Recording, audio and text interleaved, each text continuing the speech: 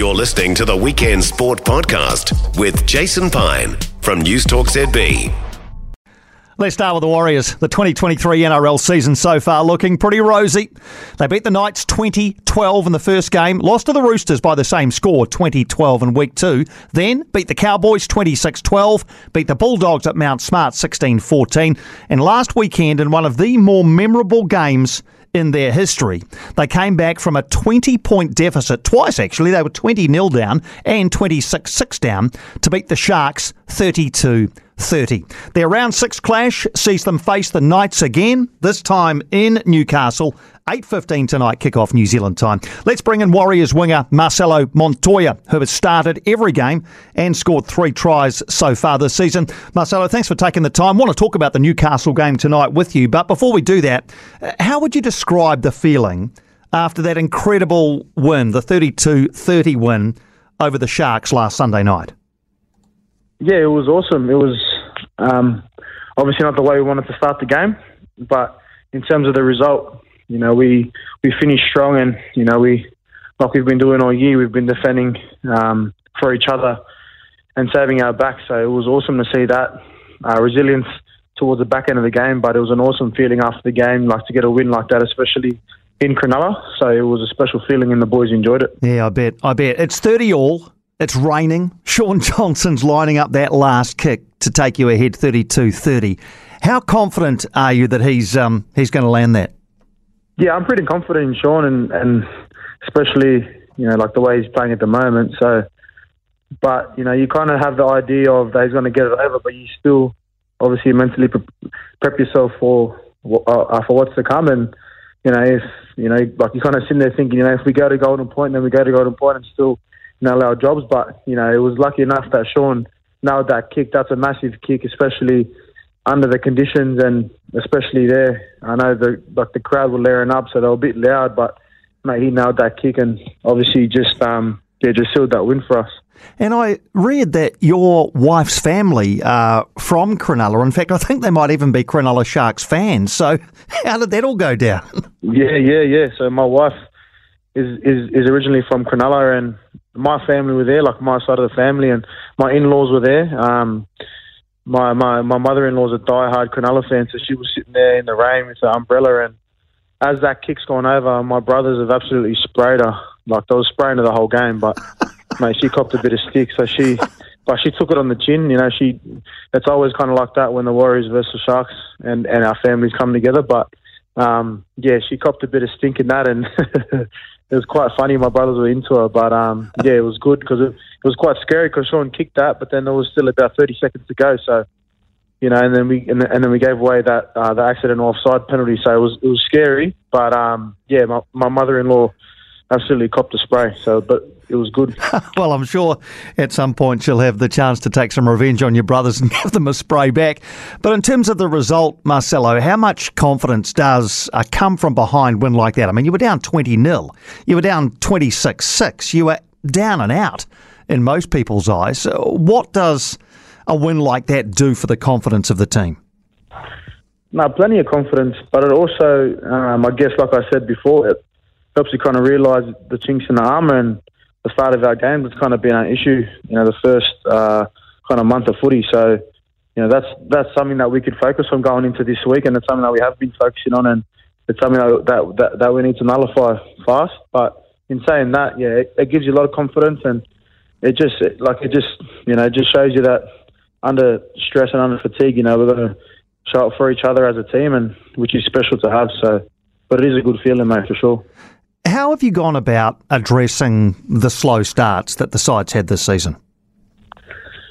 Yeah, I guess it's quite simple. I mean, it's easy to talk about, but then when you're out there, you kind of can't control what's going to happen. But you know, like in footy terms, it's pretty much easy. You got to kind of get through your first 5 sets and be able to, you know, just apply pressure when you know we want to apply pressure, and you know if we apply pressure early, it just kind of gives us a bit more juice in the tank towards the back end of games, you know, like instead of kind of coming back and chasing games. But in saying that, you know, it's easier more said than done, but it's something that we've been focusing on all week and kind of all year, to be honest, for the first 4 weeks. So it's something that we've been working on all week, and we're looking forward to showing that on Sunday. It seems so obvious from the outside looking in that Andrew Webster has had a massive impact on this team in his first month or so as head coach. But can you give us a little bit of an insight into exactly what he has done internally for the team and perhaps for you personally as well? Yeah, Webby's been awesome for the club initially, and then also for the individuals. I think he's a real personable coach. He can...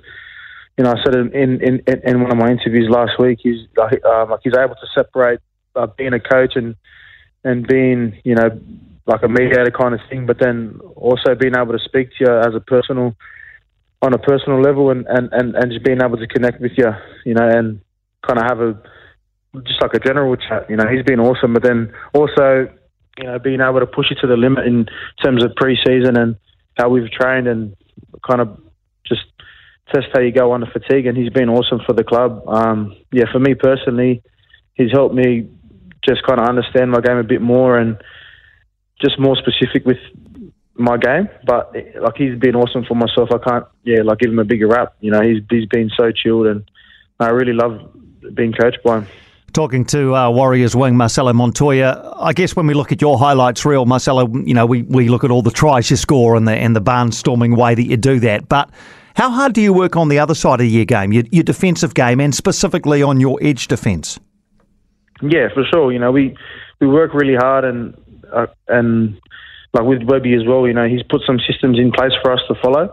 And I feel like when we don't stick to those systems, obviously, we kind of fall apart. But in saying that, we work really hard on our defence and our edge defence, and it's something we want to pride ourselves on, especially myself. And it's something that every week's a work on, depending who you verse and what kind of shape they throw. But it's something for sure that we focus on hard and work really hard at. So it's very important. And it's been a tumultuous 2 or 3 years for the team, obviously based in Australia. You've obviously not been there the whole time, and you're not a Kiwi, but you are now based as a team back in Auckland. What are the biggest positive differences that you're finding being based in Auckland after the team hasn't been for the last little while? Yeah, I think for myself, it kind of never really affected me and my wife being over in Australia, because I'm originally from Australia, and we kind of enjoy being away from our families, kind of thing. But I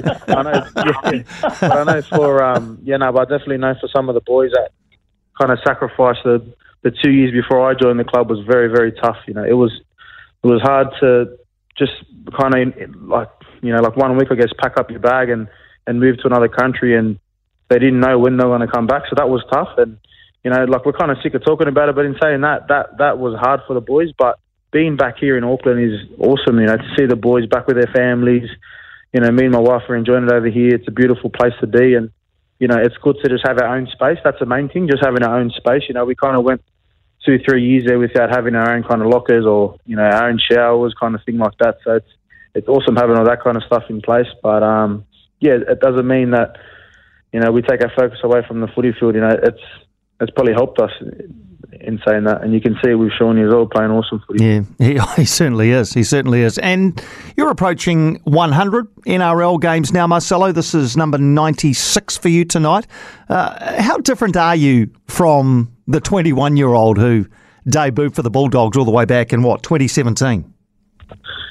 Yeah, I think I've come a long way in terms of,